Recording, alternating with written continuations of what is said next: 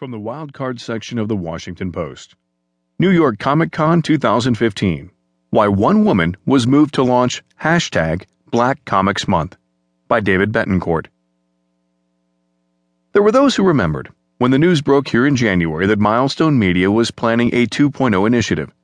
There were fans who had their memories stoked of such 90s black superheroes as Icon, Hardwire, and Rocket. Social media, though, also revealed another group. People